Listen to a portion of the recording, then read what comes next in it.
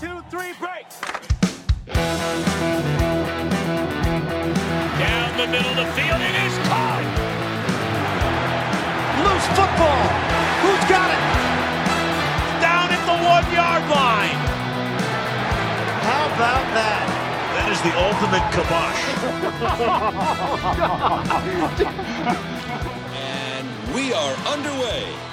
Hello, everyone. Welcome back to another episode of the Action Network NFL podcast. I'm Matthew Friedman, the editor-in-chief of Fantasy Labs.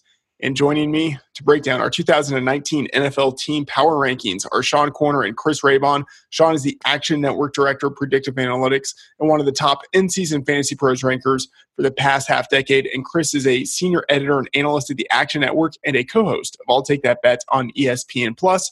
You can follow them in the Action Network app at _oddsmaker. And Chris Raybon, use the app to get real-time odds and track your bets. Gentlemen, jump ball if you want. Go get it. How's it going?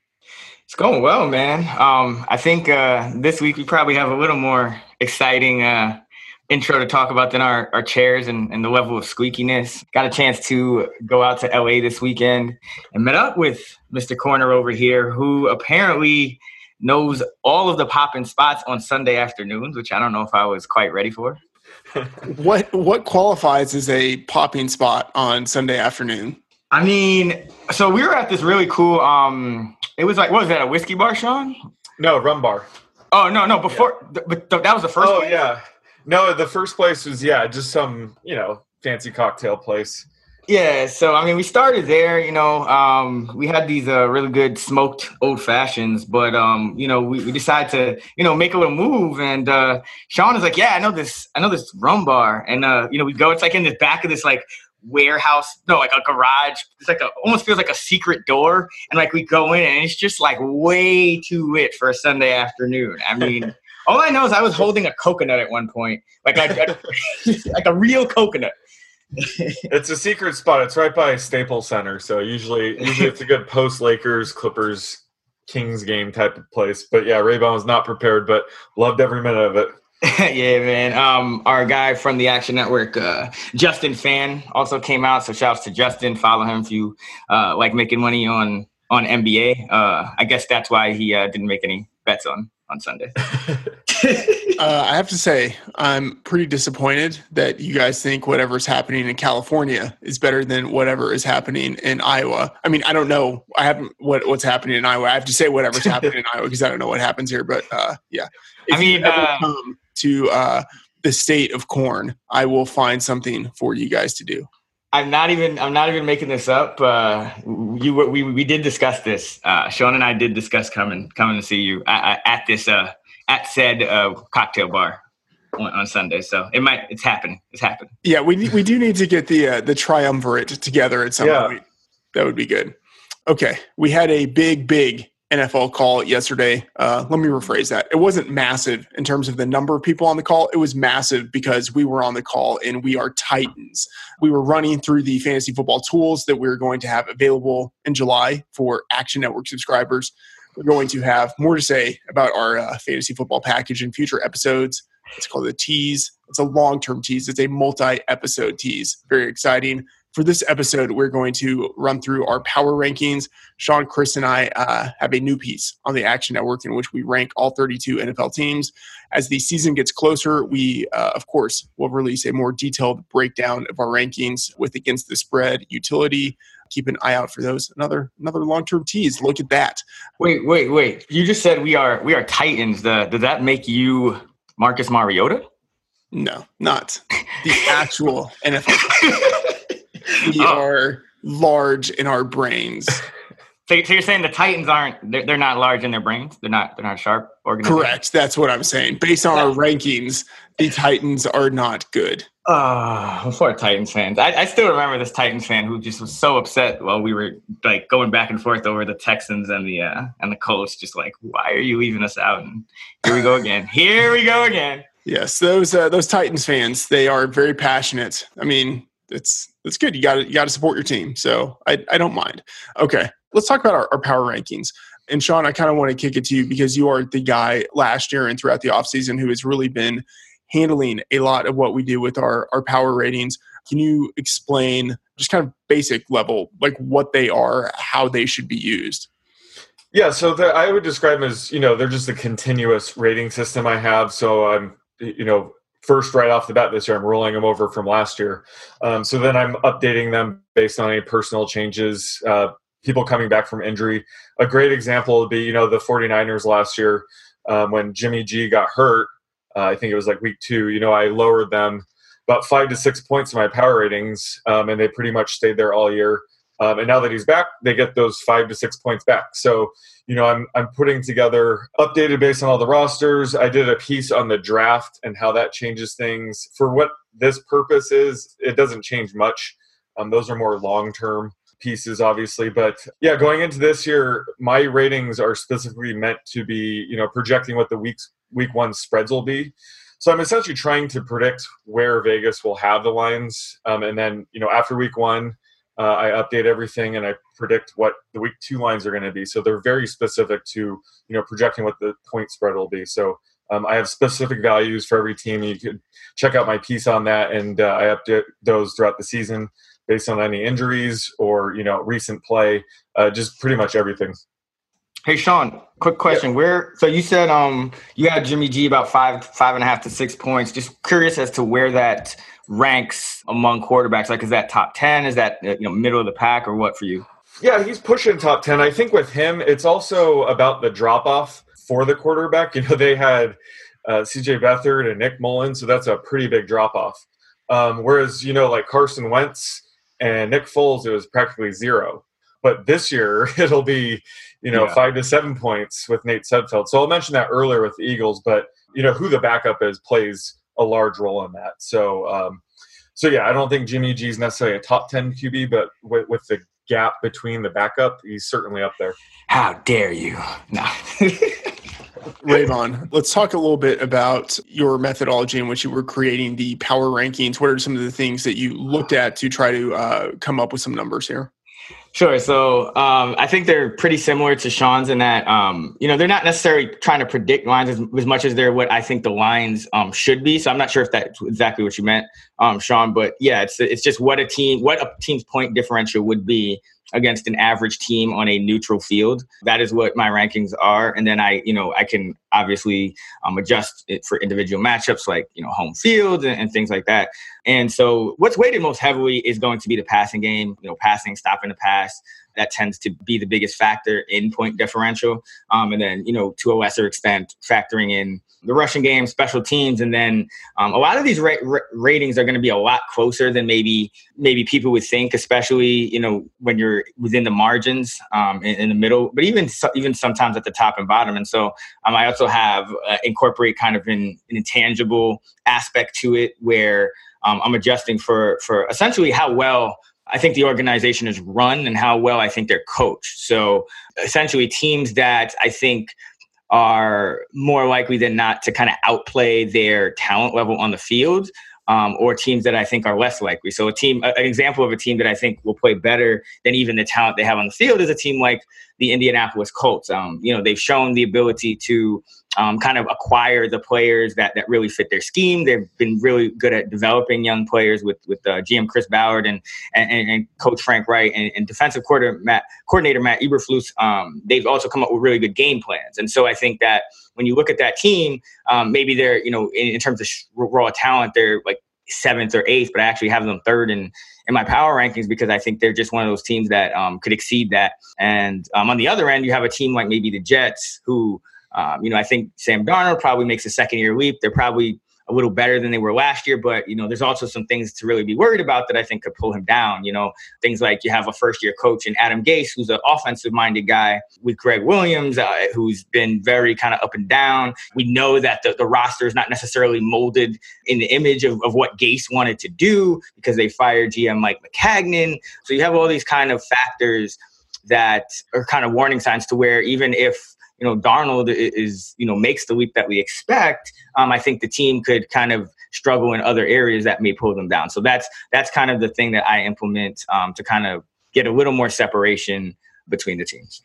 Rayvon, I would just like to point out that you had the Colts power ranked 3rd and the Texans 10th. Just wanted to mention that in passing. There's no bias here, man. I like the Texans, but I see. There's some teams better than them. But I mean, I think 10th is, I would say, probably higher than many. I would think have them just in the market in general. Probably have them ranked. Mm-hmm. On the topic of power, I quickly want to talk about erectile dysfunction. Studies show that 70% of guys who experience ED don't get treated for it. But thankfully, because of Roman, there's an easy way to chat with the doctor online. Sean, Chris, isn't that great news? Just bringing you guys into the conversation a little bit. Let me tell you about the good folks at Roman. Roman is a one-stop shop where licensed U.S. physicians can diagnose ED and ship medication right to your door. With Roman, there are no waiting rooms, awkward face-to-face conversations, or uncomfortable trips to the pharmacy. You can handle everything discreetly online. All you have to do is visit getroman.com/NFLpod and talk with the doctor. If you and the doctor decide that treatment is appropriate, you can get genuine FDA-approved ED meds delivered to your door in unmarked packaging with, get this, free 2-day shipping, which is just an added cherry on top of the sundae that is ED medication. Guys, go online and consult with your doctor. There's no reason you can't turn your ED into some EF, if you know what I'm saying. For a free online visit and free 2-day shipping, go to getroman.com/NFLpod. That is getroman.com/NFLpod for a free online visit and free shipping. getroman.com/NFLpod. Okay, guys, let's talk about our consensus top 5. Not a surprise. Number 1, we have the Chiefs unanimous.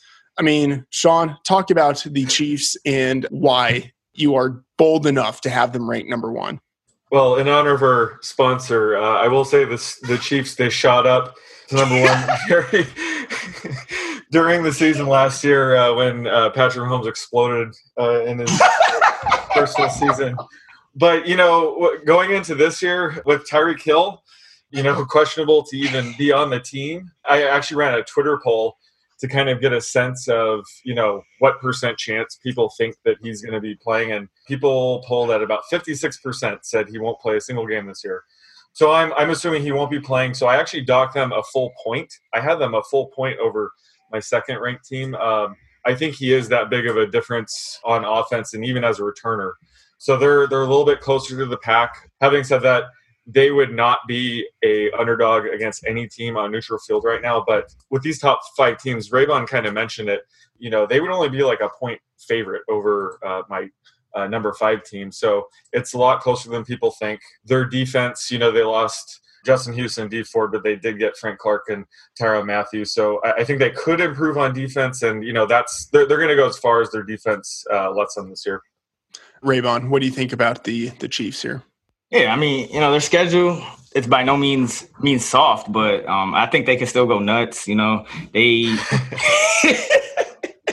you guys, come on! I had to, man. I had to. No, seriously though, I think so. The Chiefs are a good example of kind of one of those organizations that I look at with those intangible factors, because I think they're not perfect. I did write an article recently about how I thought, that it was a mistake to leave Patrick Mahomes on the bench for a year. However, they've showed the ability to consistently exceed expectations in terms of just flat out wins with Andy Reid. I think every single year he's beat their win total.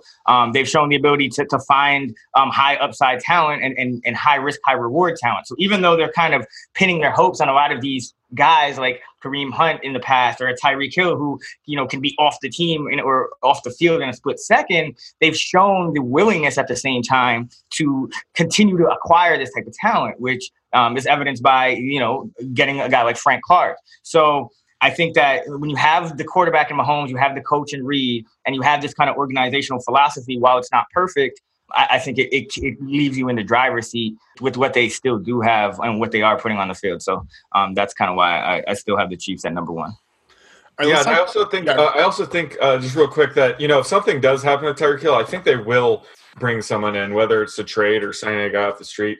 So I don't necessarily think they're just going to leave that hole wide open. I think they will try to fill that, and they're in win now mode. So I think they'll make a move to replace Hill if needed. Yeah, they were aggressive. I mean, in the draft, even second round pick on Mecole Hardman is not, that's a pretty high draft capital pick as well. And just moves like that, they'll get criticized, but I'm a fan. All right, let's talk about the second team, the Rams. Chris and I have them ranked number 2. Sean, you have them ranked number 3. Can you talk about them a little bit?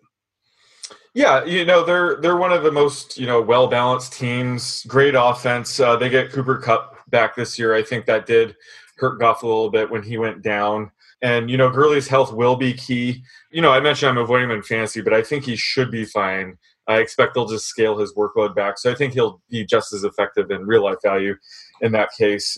I think it comes down to their defense, and they definitely need Marcus Peters and Keith DeLeeb to step up this year. I think that's going to be critical to get them over the hump and be a Super Bowl team. But, they let Ndamukong Suh go, LaMarcus Joyner. But they did bring in Eric Weddle and Clay Matthews, who can still contribute in their later years. So I do like their defense. Just like I said, they're a complete team, one of the best coached teams of Sean McVay. So they're just going to be a staple in my top three until proven otherwise. All right, I think let's kick it to the number 3 team here, the Colts. Raybon, you are the highest on them out of the 3 of us. What are your thoughts on them specifically? So I think, again, and I kind of alluded to this at the top, but, quarterback Andrew Luck, just amazing, ability to last season with a supporting cast that was, I would say, pretty poor outside of, you probably got a better season than expected from Eric Ebron, but you also had a lot of injuries. The receiving core outside of T.Y. Hilton was really nowhere to be found. And Nyheim Hines kind of faded a little bit down the stretch. And so what he did in the red zone on third down, I thought was amazing. And just, again, the defense that they're putting on the field now. Darius Leonard, I think the Malik Hooker is going to have now a year back after coming off that injury. Just a lot of guys I expect to make another leap, and I think they have a lot of talent all the way around. They've drafted really well. Chris Ballard has talked about how they narrow their board down probably more than any other team in the league to find not only talent but specific scheme fits. And I just think that what they've been doing, the kind of flyers they've taken in free agency on guys like Ebron last year, Funchess this year, can really have a profound impact. I think Marlon Mack is a little better than maybe people might know. And I think if you saw him down the stretch and in the playoffs last year, he was really excellent. And as long as they kind of keep his workload in check and he stays healthy, I think he'll be a big factor. So I think the offensive line is really good. I think that's going to continue to get better as well. So I think on all phases, I just think this team is really strong. And I think this is one of those teams, the game plans, Frank Wright on offense, Matt Eberflus on defense. They outcoached my Texans in that playoff game just thoroughly. So on paper, I think they probably are right up there with the Patriots and the Rams. And so that's why I kind of have them number 3 actually ahead of the Patriots, because I just think that they're not necessarily going to get circles run around them the way they have in years past organizationally or on the sidelines by a Bill Belichick coaching staff. One thing to mention, as we were recording this, a report has come out that the Colts are interested. They have a quote-unquote level of interest in free agent defensive tackle Gerald McCoy. So he would just be another weapon there for them to bring in. And they have the salary cap space. They have a lot of space. And I think what's been pretty impressive with this team is how quickly, even from just 2 years ago, they have revamped the roster while still maintaining a really high amount of salary cap. So, yeah, I think the future is very bright for them. And really, the job that they've done rebuilding the offensive line, too. I mean, they did it so quickly. And part of it, obviously, because of guys they've brought in, players that they've brought in, but also the coaching staff and the way that they've schemed has been pretty intelligent as well. Chris, you talked about the Patriots there and how you have them, the Colts ranked ahead of the Patriots. Sean, let's talk about the Patriots. They're our number 4 team. They're unanimous in the top 5 for all of us. What are your thoughts with them? Yeah, I mean, what's left to say about them? We keep waiting for Tom Brady to decline. I think it's inevitable at 42. How much will be the question. They lost Trent Brown, Trey Flowers, Gronkowski. Typically, Belichick is always able to overcome, when they lose more players than gain. But I think the Gronk loss will ding him a little bit. I still have them, as a top 3, top 5 team. But I think I'm going to be willing to invest against them a little bit against the spread on the regular season. But come playoff time, I usually back off.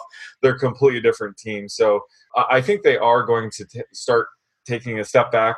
Just Gronkowski was such a huge part of that offense. And I don't think they're going to be able to fill his role. So, yeah, they're not going to be the favorite against teams like the Rams, Chiefs, or even Colts. So they're not the top of the throne anymore in my ratings. Yeah. Let's talk about this next team, the Saints. This is, I think, a really interesting team. They're top 5 for us. In fact, they're actually tied with the Patriots. Sean, you have them ranked second. Raybon, you have them ranked 8th. So I think this is the first team in which we have a pretty big discrepancy between two rankers. Raybon, I would like to hear your case first on why you are so against this team. So let me start by saying, again, I'm not against this. I don't think they're terrible. I just think that they're in – first of all, I think the best teams this year are going to be in the AFC. I think it's the Chiefs. I think it's the Colts. I think it's the Patriots. I think the Browns they're right there as well. And then I think the NFC is just a little closer in that top tier. And when I look at the teams who I like in the NFC, the Rams, I think – again, Sean mentioned it. Great additions on defense. And look at just how quick, Sean McVay was able to take that. 2 years, he was able to take that team to the Super Bowl. You have a team like the Saints. I mean, how many times have they gotten to the Super Bowl? And Sean Payton's been coaching them since 2006. You know what I mean? So I think that the Rams are a better team organization. I think the Saints are going to take a little step back. And I'm a little concerned about what I saw, to be honest, with Drew Brees down the stretch. And I think that's where it really stems from. That kind of makes me pull back, because I still think the defense is going to be one of the better defenses of this Saints era. Although I do kind of worry about them, relying so heavily on like overachieving guys like Eli Apple, Demario Davis and whatnot. But I think Brees, down the stretch from week 12 on, just 6.7 yards per attempt, 11 touchdowns, 6 interceptions. This includes the playoffs, and just didn't look like the same guy. And like, I wouldn't worry as much about that if he wasn't, 40, if this wasn't his age 40 season. I mean, I remember a couple years ago when it, just kind of went downhill pretty quickly for Peyton Manning over the second half of a season, and it never really rebounded. And, luckily Denver was able to kind of put a squad around him and still get it done. So I could certainly see that happening with the Saints, which is why I have them in the top 8. But I think there are teams with better rosters out there, and I think there are teams that are slightly sharper organizationally. I also think they're a little bit top heavy for me on offense, and with that whole Brees question marks around Brees, if Kamara or Thomas, something happens to them, it kind of changes a lot. We've seen, Jared Cook's 32. I mean, we've seen them kind of whiff on a free agent tight end with Kobe Fleener. Ted Ginn's 34. Traquan Smith regressed down the stretch, which I thought was a little bit odd. So I just, Max Unger, the center, we've kind of talked about it. Not a huge deal, but not ideal of all positions on the O-line.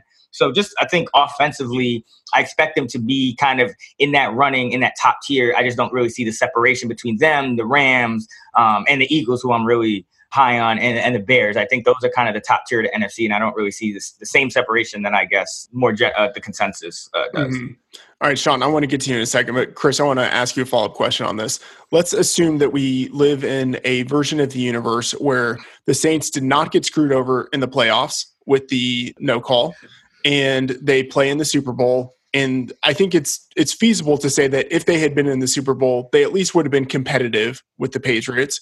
They maybe would have won that game. Let's say that they win the Super Bowl. How does that change the way that you view them now?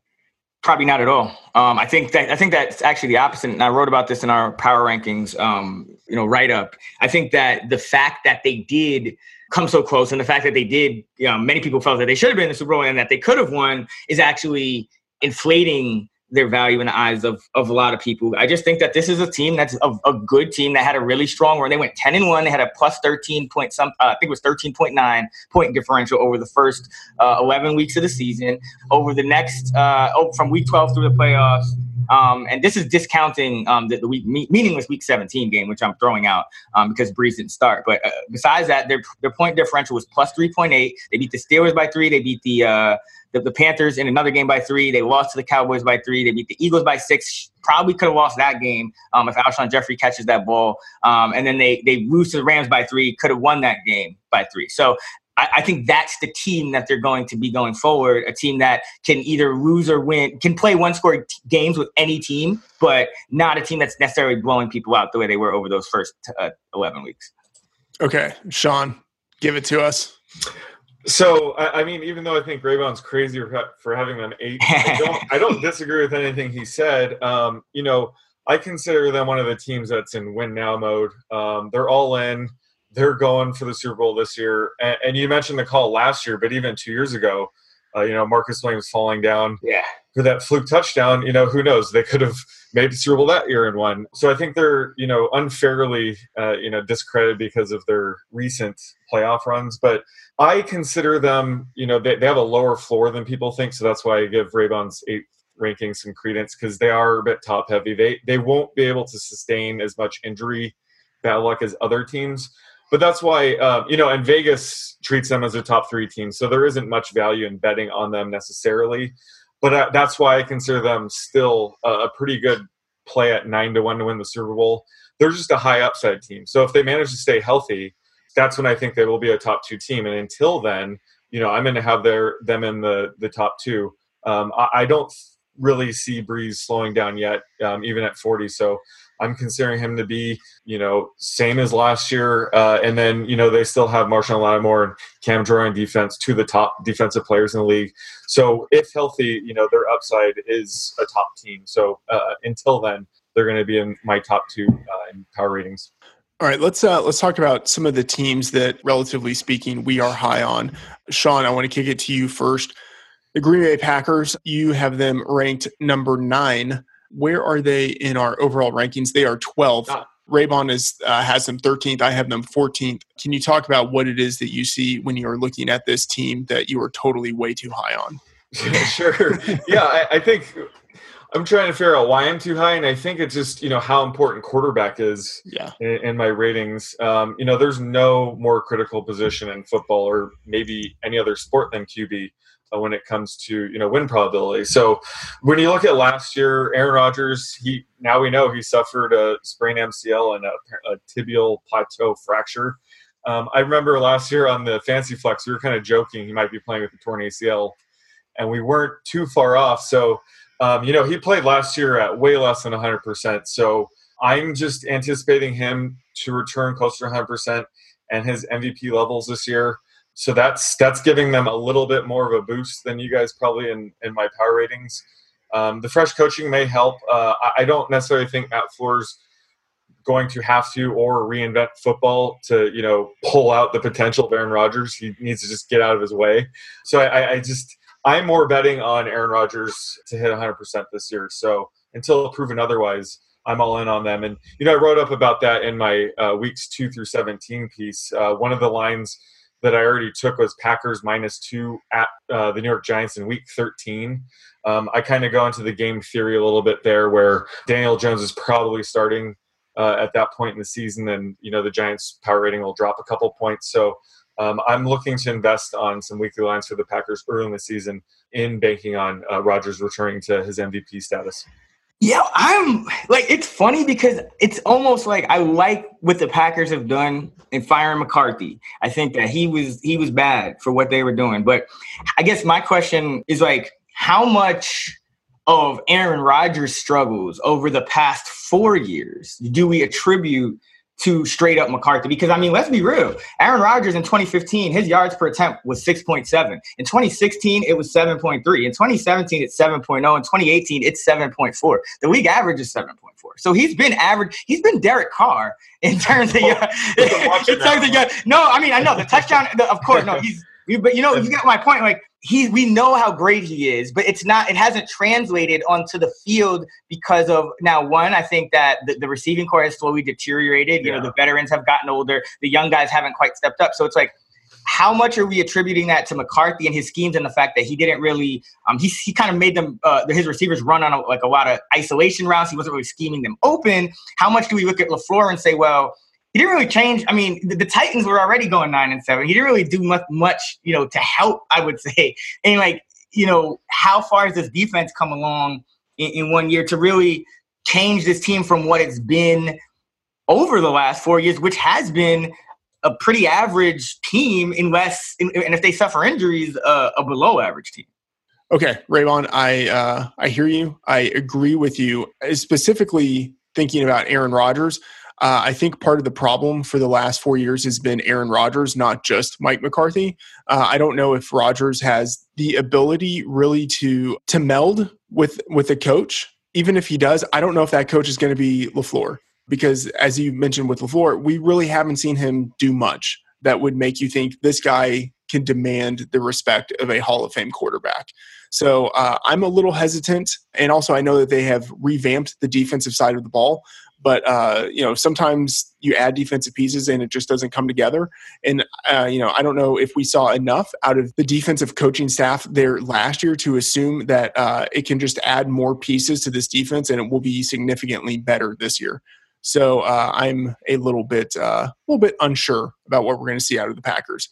Raybon, I want to kick it to you. You have the Cardinals ranked 18th, which I have to say is aggressive, but I don't think it's like I wanted to be there with you. You know what I mean? So I would just say blanket statement.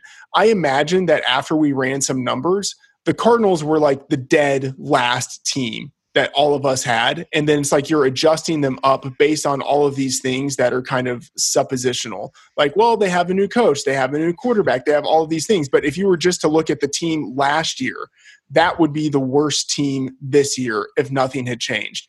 So Raybon, I'm curious about how you adjust for these changes that are kind of, they're theoretical. We haven't seen the impact of what these changes will be. So how do you have them ranked 18th? Okay, so first of all, again, I kind of mentioned at the top that the most important thing when you're kind of trying to project point differential is passing and stopping the pass. So passing on offense is going to obviously be, number one here. Last season, this is a team that averaged 5.8 yards per pass attempt with Josh Rosen, 4.6 net yards per pass attempt. The league average is 7.4. So they average almost a half yard less than any team in the league. So just like natural regression, that's going to kind of, regress back to the mean. You would never project a team for that low. And that's just going to kind of bring them closer to the pack already. That's why people probably heard me mention in the past that, 3-win teams over the last 15 years in the next year, they win an average of 6.5 games. That's just, it's hard to be that bad in the passing game 2 years in a row. But now you look at what's going on, and they have Kyler Murray here. And if you look at, and I touched on this in my Mahomes article without really going into it, but if you look at the rookie quarterbacks who have had success in year one, and have been just as good in year one as year two, it's Russell Wilson, it's Cam Newton, it's Dak Prescott, it's Andrew Luck. It's guys like that, guys with mobility. I think that mobility raises your rookie year floor a lot higher. I mean, even a guy like last year, Josh Allen, who was considered just not very good by a lot of people, just the fact that he had some mobility, kind of, the Bills were just, below average with him. They weren't terrible, the worst team in the league. They weren't Josh Rosen with the Cardinals and I think it simply came down to the fact that he had mobility. The same thing with the Bills were, I think, for much of the year, a better team than the New York Jets for a similar reason in that development. So I think the development of Kyler Murray mixed with the talent he has, I think their floor is a lot closer to that 6.5 win team, that the point differential of that kind of a team, of a mediocre team. Now, I think the Patrick Peterson news, I would have probably had them in the top half of the league if it wasn't for this Patrick Peterson news, which I think really does hurt them, because I thought that with him and what they added in the draft and kind of the pieces, I thought that defense had the potential to be pretty good too. But now I question that a little bit with Peterson. But I still think this team has, David Johnson, superstar caliber running back. I think the offensive line's weaknesses will be minimized with the way Kingsbury's going to run the spread offense. And I think we've seen these turnarounds happen fairly quickly in the past, where you have when the coach is better and the quarterback is better. We've seen it with the Rams. We've seen it with the Bears. That's what turns around teams the quickest. So I just have them as a mediocre team rather than a bottom tier team. One team that I am high on relative to you guys is the Seattle Seahawks. And I'll say, I'm higher on them than even I want to be. I don't want to have them ranked. Where do I have them ranked? I have them number 13. You guys both have them ranked number 16. I mean, I don't think of them as a team that I have a lot of quote unquote respect for, in part just because I think they run a pretty antiquated offense that prevents their best player, Russell Wilson, from being able to perform at a level that is sort of commensurate with his skills. That said, even though he's handcuffed, I think he actually is still pretty impressive. I think he's one of the best all-around dual-threat quarterbacks in the league. He's not the runner he used to be, but he's still very functional with it. 7 years in the league, never missed a game. The Seahawks have made the playoffs 6 times. With Wilson, the Seahawks are almost always competitive, regardless of whoever it is that they are playing. I think the loss of Doug Baldwin is not insignificant, but I think Tyler Lockett should build upon what he did last year. And then the team also has David Moore. They added DK Metcalf and Gary Jennings. I think it is almost as good of a wide receiver group as any other that Russell Wilson has had. And then defensively, they are going to be without Frank Clark. They are going to be without Earl Thomas, but they were already without Earl Thomas for most of last season anyway. And they were also without Cliff Averill, Michael Bennett, Richard Sherman, Cam Chancellor, and even though I don't think their defense was nearly as good as it used to be in the Legion of Boom days, it wasn't bad. It was I think at worst a league average unit. And so I think they've proven throughout the years that their defense is resilient even when they are missing some of their big name guys. So I think they are closer to the top third of the league than the kind of middle tier of the league, if that makes sense to you guys. I agree. I think Russell Wilson is a guy that really props them up. But I do think we do disagree a little bit on how they kind of get to this point of being what they are. I think that Russell Wilson is a gift and a curse to them. And what I mean by that is he was obviously a gift when he was on that rookie contract, and they went, what did they go in his first year? Something like 10-6, 11-5, I believe. And they were just every year they were really good, right? Now. And Robert Mays of The Ringer wrote a really good article. I encourage everybody to check it out. It's called How Should NFL Teams Build Around the $30 Million Quarterback? And essentially what Robert goes in details is that what Seattle has done, and this is by choice, which is why I think their organization should get a little more credit, and they shouldn't. Everyone kind of calls them antiquated, but I think it's more deliberate than we think. So what Seattle has essentially done is they said, okay, we realize quarterback is the most important position. We realize that we're going to have to pay this guy Russell Wilson. So what we're going to do is, instead of trying to build this studs and scrubs type of situation, they have literally stripped down the entire roster around him. And they just continue to rely on cheap players, and they're going to continue to re-up when a guy gets too expensive. They're essentially going by the Patriots model of anyone that's not Tom Brady, is expendable. And then on offense, it's the same thing. They know they have to run, and so that's why they have a guy like Brian Schottenheimer. I mean, this offense was really good. They crazily outperformed expectations. Russell Wilson had the best passing year of his life. So I don't think it's fair to Schottenheimer to say, oh, they're antiquated, they run too much. I mean, Russell Wilson set a career high in touchdowns. He ran less. So that was a lot of criticism because they know they can't get him hurt. He's a $30 million guy. So Schottenheimer comes in and says, hey, we're going to run this guy less. The O-line, which everyone thought was the bottom 5 in the league, held up. I mean, I think he did a really good job, and I think the organization does a really good job. It's just this is the cards they were dealt, and they're kind of going at it in a little somewhat of a contrarian manner. And I think it is kind of a fragile, high upside, low floor situation. But it is what it's a lot of teams around the league are in that same situation and haven't necessarily dealt with it as sharply. So I think that on the field in any given week, the Seahawks are liable to lose. And that's why I have them 16th. But I think the organization itself actually does deserve credit for what they've built. Yeah, I guess I would push back a little bit in saying, I don't think last year was his best year. I mean, in terms of what was facilitated by Brian Schottenheimer, I'm giving Brian Schottenheimer no credit, and I hope God has mercy on his soul. So you like Darrell Bevilmore in Detroit? No. I like neither of them. I like Russell Wilson. I have a lot of respect for him and what he was able to do. And you're talking about personal high 35 touchdowns last year. Touchdowns, it's not that those are insignificant, but Russell Wilson also had the fewest passing yards he's had in the past half decade. That also means something. Yeah, but that's the whole point. He threw a lot of touchdowns, but his yard per attempt was 8.1. That was the third time in his career he's been over 8. So that his career average is 7.9. So he performed more efficiently. That's the whole point. They threw less because of Schottenheimer's. They knew they couldn't throw a lot. They knew they couldn't hold up if they did. And they knew their defense couldn't hold up if they did. And that was a problem the year before. So they bring in the right guy for this job. I'm not saying Schottenheimer's the right guy for the Kansas City Chiefs job, but I think he got a raw deal because he was coaching dudes like Mark Sanchez and it was under Jeff Fisher, and like he's just in the worst situations he could possibly ever be. All right. Well, I'm going to say that much more of this has to do with Russell Wilson. I am high on Wilson. You know what else I am high on is Airbnb experiences. You've heard me talk about them before. I had my own Airbnb experience a couple of weekends ago. I will talk about that in more detail on next week's show. Yet another long-term tease. If you don't know about Airbnb experiences, let me tell you, Airbnb experiences provide access to activities that can't easily be found elsewhere. Airbnb experiences are designed for active participation so you can do something new. They are curated for quality and vetted for safety. These aren't your typical tours and activities. These are experiences designed to get you living life. Airbnb experiences are hosted by locals who have deep expertise in their field. These are real experts with long-time hands-on experience who are guiding you through your own experience. With these experiences, you learn things you can't find online or in a textbook, and most importantly, you have fun. There are Airbnb experiences in over 1,000 cities around the world, so there are lots of options for you to choose from.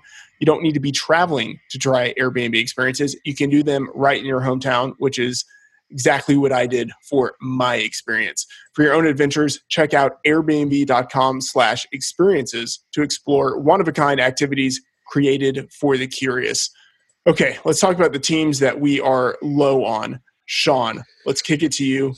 I would say if I get to pick one team, it would be the Ravens. Just some of the key players they lost in defense, like Terrell Suggs, Darius Smith, C.J. Mosley, and Eric Weddle.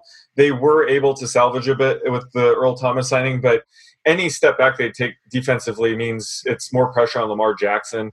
Last year, they were able to kind of hide his inefficiencies last year with their great defense, and he was playing with a lead, and they're able to run the ball a lot. So I think if their defense takes a step back this year, which I think they should, it's just going to compound things, and it's a bad mix. So I have them being more of a sub-500 team heading into this year. So they're a team I'm low on, taking their under on their season win total, and going to be attacking them early on in the season against them on the spread.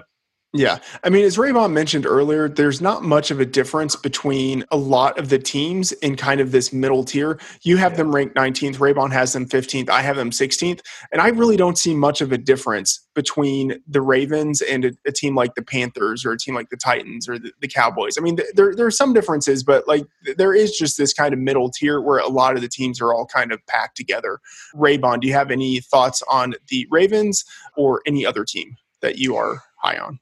Yeah, quickly with the Ravens, I do agree. I think they're kind of in that middle pack with those teams that kind of have these mobile quarterbacks that can give you more upside. And if everyone stays healthy, I think things go better. I think that they did smartly address their speed issue on offense. So I think Lamar Jackson was held back, not just because I think he's completely terrible, but also because, I mean, he was throwing to like old Michael Crabtree. I mean, John Brown, for all like he's getting credit for, and he's like, oh, he's about to take like Robert Foster's job in Buffalo. I mean, John Brown wasn't very good last year down the stretch. Like he wasn't very efficient. He had a couple of big games as like guys who are fast do, but he was a pretty inefficient guy in general too. I think it wasn't all on Jackson. I think that this year, having Justice Hill, having Hollywood Brown, Miles Boykin, I think they're going to be a better offense. I think the defense is going to drop off, and that is a little worrisome. But at the same time, they went out and signed Mark Ingram. They still have Gus Edwards. I think the offense will take enough of a step forward with the defensive talent that they still have. I think Onwuasor is pretty good. I think the Earl Thomas signing could potentially improve the secondary. They still have a bunch of good corners. Marlon Humphrey, Brandon Carr has been playing well. We'll see about Jimmy Smith, but I think it's a middle of the pack team. A team that I am lower on than most is the Jacksonville Jaguars. I have them 23rd. Consensus is 19th. I think that the year they almost went to the Super Bowl, I think a lot of things broke right. And I just, the pieces on defense keep shrinking, I think, a little bit. You have Telvin Smith, you kind of saying he's going to sit out. You have Jalen Ramsey. We don't know what's going on with him now. I think that Tom Coughlin, they're kind of turning people off to the organization. It's kind of fragile on offense. Leonard Fournette's a big part of what they do. He hasn't been fully healthy. I think Nick Foles can be really good in situations where, he has a coordinator that can kind of call the games in such a way and empower him to have success via play calling. And I don't think that this is necessarily the the offense for him. And I think that this could be a lot closer to the team that we saw last year, even with a top tier defense, pretty close to the team we saw last year. I mean, a lot of their players on offense, key players like, Marquise Lee is a guy that hasn't been able to stay healthy either. We didn't see as much out of DJ Shark as we probably would have wanted to. They went out and signed Chris Conley, when you're going out and signing Chris Conley to act it's just a below average situation on offense for the below average talent on offense. And then the difference makers on defense are shrinking. And I just question again, what the effect that Tom Coughlin's having from above on that organization, because down the stretch, we saw the defense kind of check out of games. I mean, the Derrick Henry run comes to mind where it's just they all made business decisions. But I mean, you look at Dallas put up like 40 on him or something like that. Like there's a lot of situations where I think that defense just mentally wasn't engaged, and I worry, as they keep losing pieces or as this offense continues to be below average, that doesn't continue to happen. So I don't think they're very good team at all, and I think that AFC Championship year, might end up going down, unfortunately, as an outlier. Sean, any thoughts about that team? I'm pretty in line with Rayvon. He mentioned how they had some, locker room turmoil last year. And I do think they have a pretty tough schedule this year. So if that happens again, I'll be low on them. I took the under 8 wins this year based on their schedule alone. I think Nick Foles will help, but with him, it's unsure what you're going to get from him. So they're going to go as far as I think Nick Foles will take him. Yeah. And Chris Conley, Nick Foles and Chris Conley. Love it. I mean, I think he's just going to step into the Dante Moncrief role and really provide something for that team. The team that I am down on relative to you guys, the Bears, I have them ranked 12th. Sean, you're 6th on them. Rayvon, you are 9. I think last year they were basically a 9-7 team that went 12-4. I attribute almost all of their offensive success to Matt Nagy instead of Mitch Trubisky. Pretty much the exact opposite situation of what I see with the Seahawks. I don't think that Trubisky really developed all that much. And I think there were a lot of things that benefited the team that they're not going to have this year. So last year they had a last place schedule. This year they have a first place schedule. Aaron Rodgers was injured for a lot of the season. Kirk Cousins was in his first season with the Vikings. Matt Patricia was in his first season with the Lions. So I think presumably Rodgers is healthy. Cousins should be more comfortable with his team. Patricia's Lions might be better than they were last year, although we definitely can't take that as something that will be true.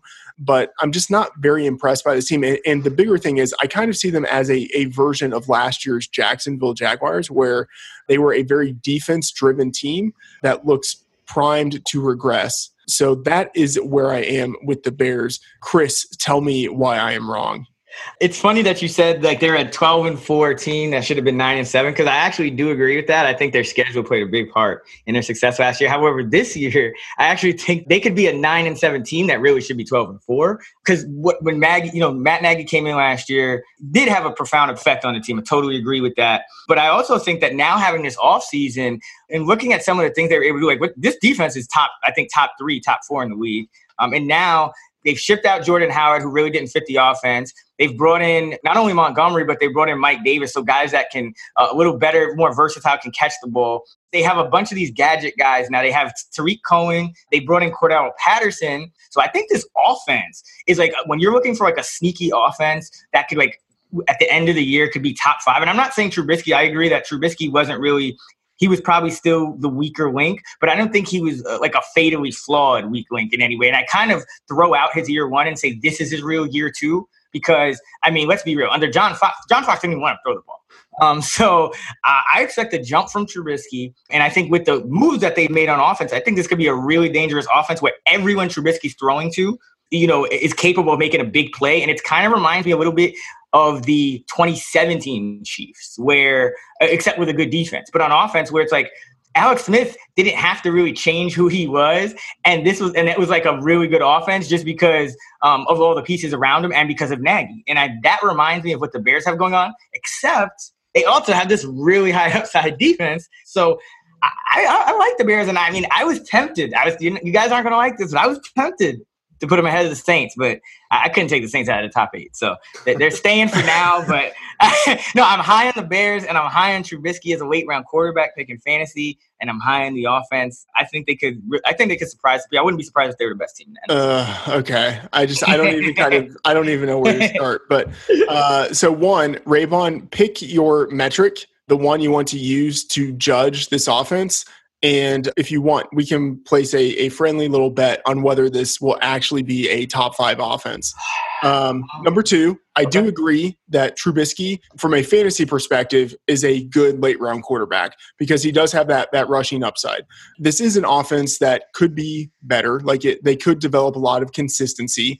So I don't want to take that away from Trubisky. So I agree he is someone to target as a late round quarterback, but I wouldn't want to count on him as someone who actually is a good NFL quarterback. Like Blake Bortles was a good late round quarterback at one point, but he wasn't an NFL caliber type of quarterback.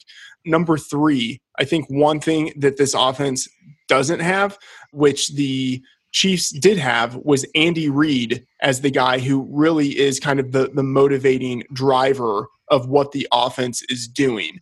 And I know that Nagy was doing a lot of the play calling, but there's a big difference between a guy doing the play calling and him having a master in Andy Reid who is there as I wouldn't say a consultant, but is there as the guide for what that offense is philosophically doing. And then 4, with this defense, and I forgot to mention this earlier, the big thing that they're missing is their defensive coordinator in Vic Fangio.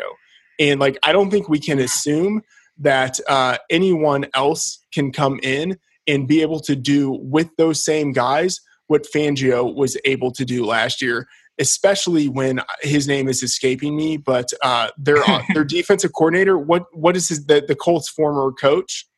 Chuck Pagano, right? He's the new coordinator, right?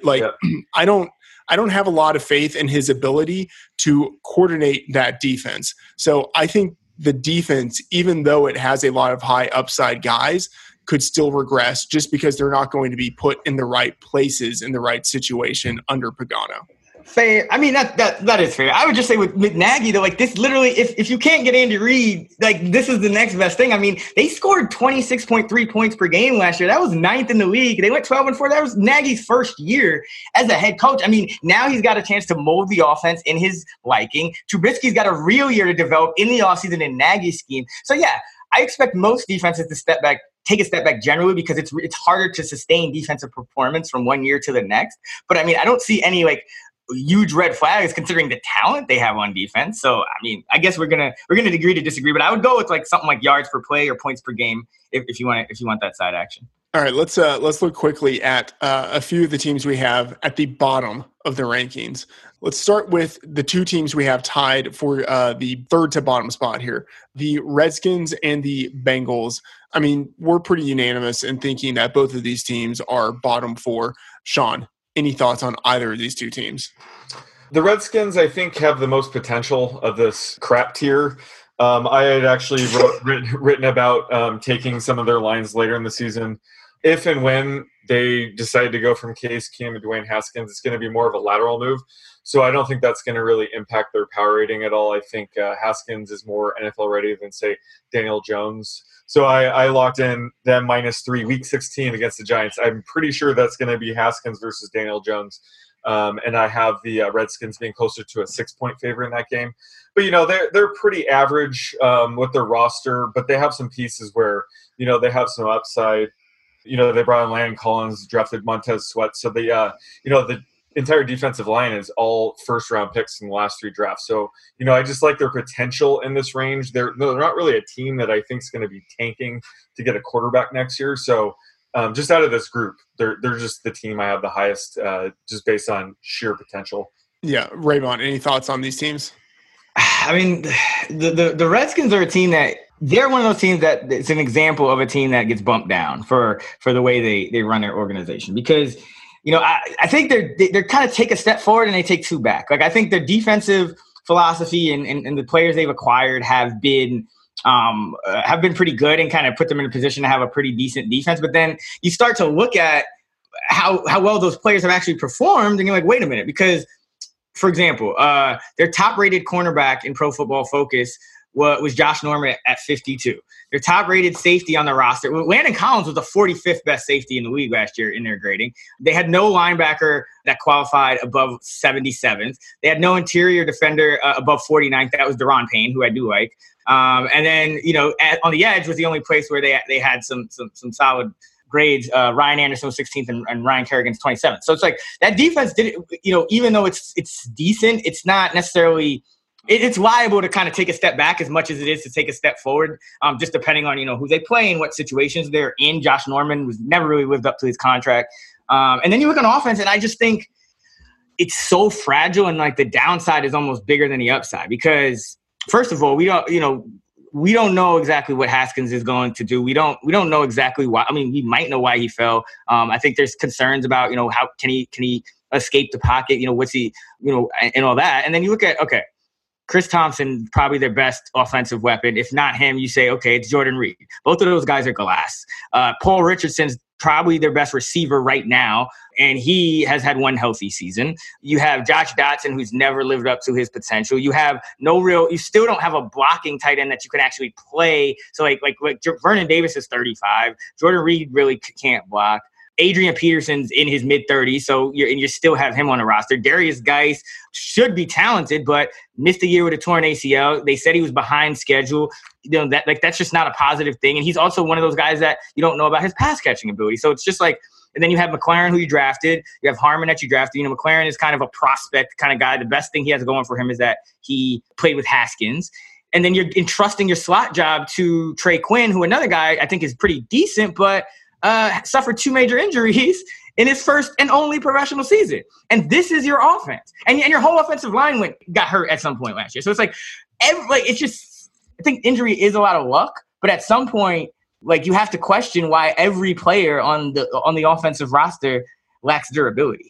It's starting to beg a deep dive as to because I remember in the NBA, I forget which team it was, but there was some team that just their trainers were really bad and they ended up firing all their trainers. I forget, it doesn't come to me at the moment, but I just wonder if there's anything deeper going on than just pure luck, because just year after year, it's these durability concerns, and it just seems like they're not really making any roster moves with durability in mind. I mean, even a guy like Haskins, if a knock on him is that he's not very, mobile in the pocket, I mean, that's not good for like a 6'5" guy to just be a statue there either. So, it could go it could get bad in Washington. And it's kind of weird to me that Jay Gruden's an offensive-minded head coach, and yet I think they've been a lot sharper organizationally in the moves they've made on defense lately. So, it's a rough situation for me, and I give them zero benefit of the doubt.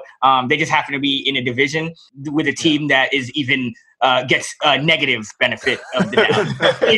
in the New York Giants. I wrote a whole article about it. Check it out. It's on actionnetwork.com/NFL right now. Yeah, let's talk about the Giants. We have them second to last. I also wrote an article on them on Daniel Jones, looking at the history of first-round quarterbacks who are drafted when there's an established quarterback on the roster and how those guys tend not to play in year one, sometimes even in year two. So it's an interesting situation. We are really expecting them to be one of the worst teams in the league. They traded away last year a lot of their key players, some of them during the season, and then in the offseason they traded away Odell Beckham Jr. Sean, I want to kick it to you first. Raybon has already mentioned that this is a horrible team. What are your thoughts on the Giants? Yeah, so I'll let Raybon rant on them a little bit, but in my article, I was definitely targeting, when Daniel Jones will become quarterback, and Raybon and I have a side bet now on that, apparently. The over-under is week 10.5. But I really do think that he starts at some point this year, probably in the second half. And like I mentioned, their power rating would drop a couple points. Say what you want about Eli Manning, but throwing a rookie out there like him that's not quite polished yet will set them back a couple points in Vegas ratings. So I already have a few bets locked in with Jets -2.5 against them in week 10, Packers -2.5 against them in week 13, and Redskins -3 in week 16. So I just think it's key to lock in some of these numbers early in the season because I'm anticipating Jones starting in the second half. Yeah.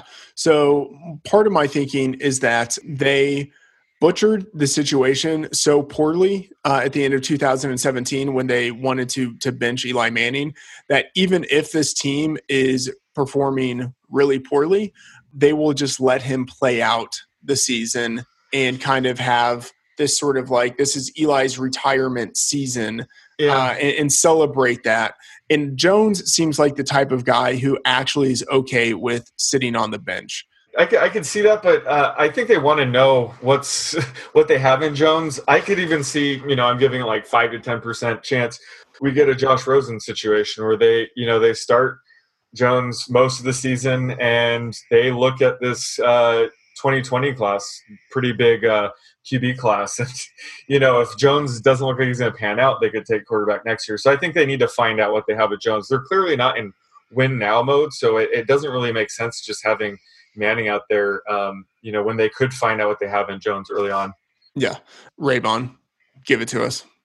The whole thing about the Daniel Jones situation is that it's John Mara. And Evan, I give Evan Silva credit. He actually he read my Giants article, and I was actually on the plane to LA, and he sent me he did a podcast with Matt Kelly, the Podfather. Shouts to both of them. So go check that out on this exact topic.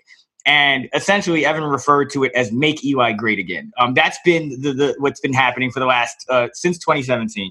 And I think the reason they got a quarterback in Daniel Jones, who studied under Manning as a kid, got coached by Manning's coach, looks like Manning, and talks like Manning, is so John Mara, not David Gettleman, but John Mara, the guy who decided to put Ben McAdoo via Jerry Reese because he doesn't talk directly to his coaches, put him up to benching Eli in 2017, but was too scared to just approach Eli about just ending his start streak, so decided to put them up to this ill-advised plan to bench him at the half.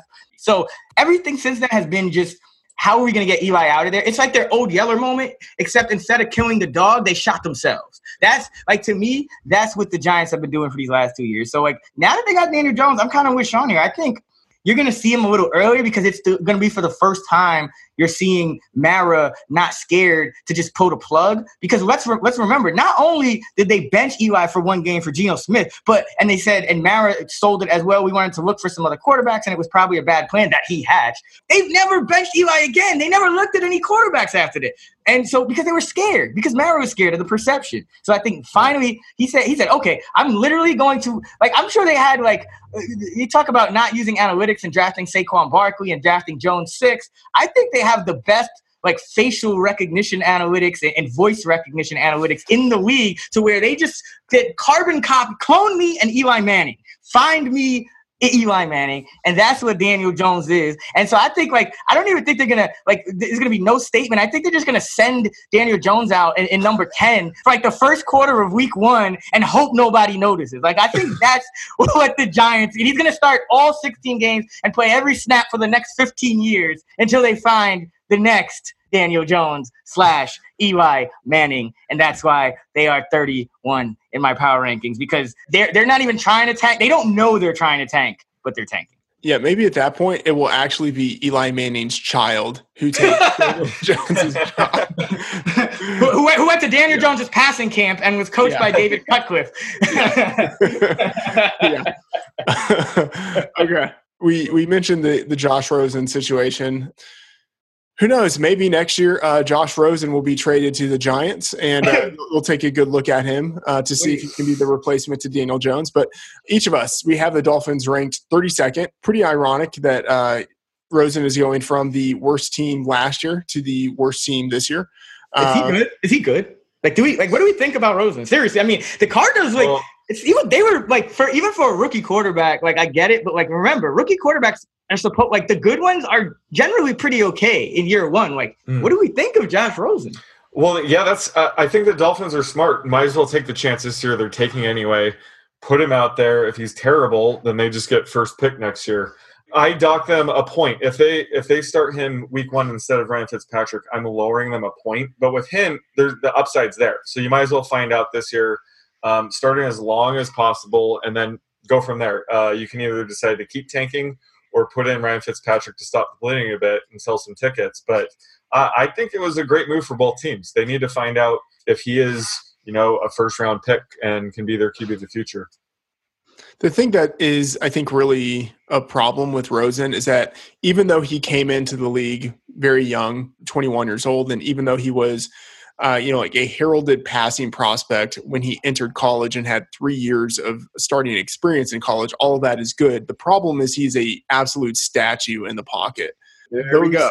Yeah, like those guys, like they are becoming rarer and rarer in a league where it's like mobility is so important. Like someone like Tom Brady can get away with not being mobile because like he actually has like some sneaky shiftiness in the pocket to be able to shift, and he gets the ball out so quickly anyway.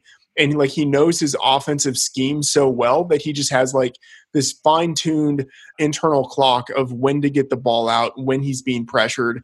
I think Phillip Rivers has a similar type of thing. Like Ben Roethlisberger even kind of has it at this point.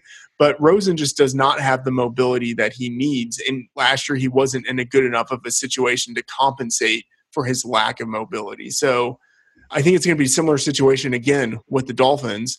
So even if he is good, I think he would have to be in an ideal situation with a good play caller around him, a good enough of an offensive line. I just don't think he's going to have that.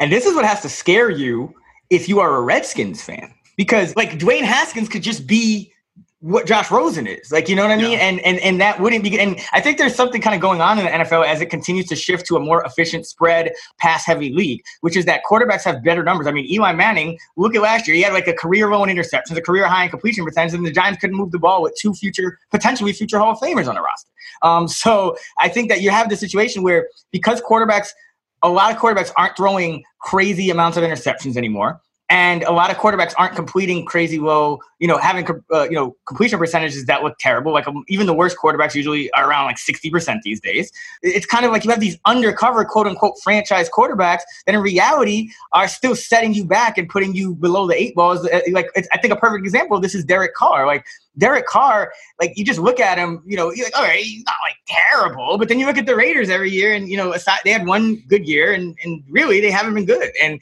Eli Manning, same thing. His numbers aren't like crazy bad, but you look at the Giants, they can't move the football. And you look at Rosen, you didn't see anything that's like, oh my God, he's going to be a terrible quarterback in this league, like a fatal flaw or anything like that. But you look at the Cardinals and they have an outlyingly low yard per pass attempt. So it's like that mobility is making a huge difference these days. And just like what you said, Freeman, not even just mobility, but just being able to kind of either get the ball out quick, so process quickly, or be able to shift in the pocket as you're buying yourself more time. If you can't do either of those things, like your future is not bright. You're just going to be one of those undercover kind of like you look average, but in reality, you're below average. All right, man, this was a long episode. I wasn't expecting it to be this long. And the outline, even longer. We could have gone for another hour easily, but let's cut it here. Raybon, what are you working on right now? Best ball piece on players I like. Best ball. I'm gonna do best ball strategy guides for like the week, different league sizes, because I know a lot of people are playing draft nowadays. So do some on the smaller leagues in addition to the 12 teamers and the 10 teamers. All right, corner. What about you? What are you doing?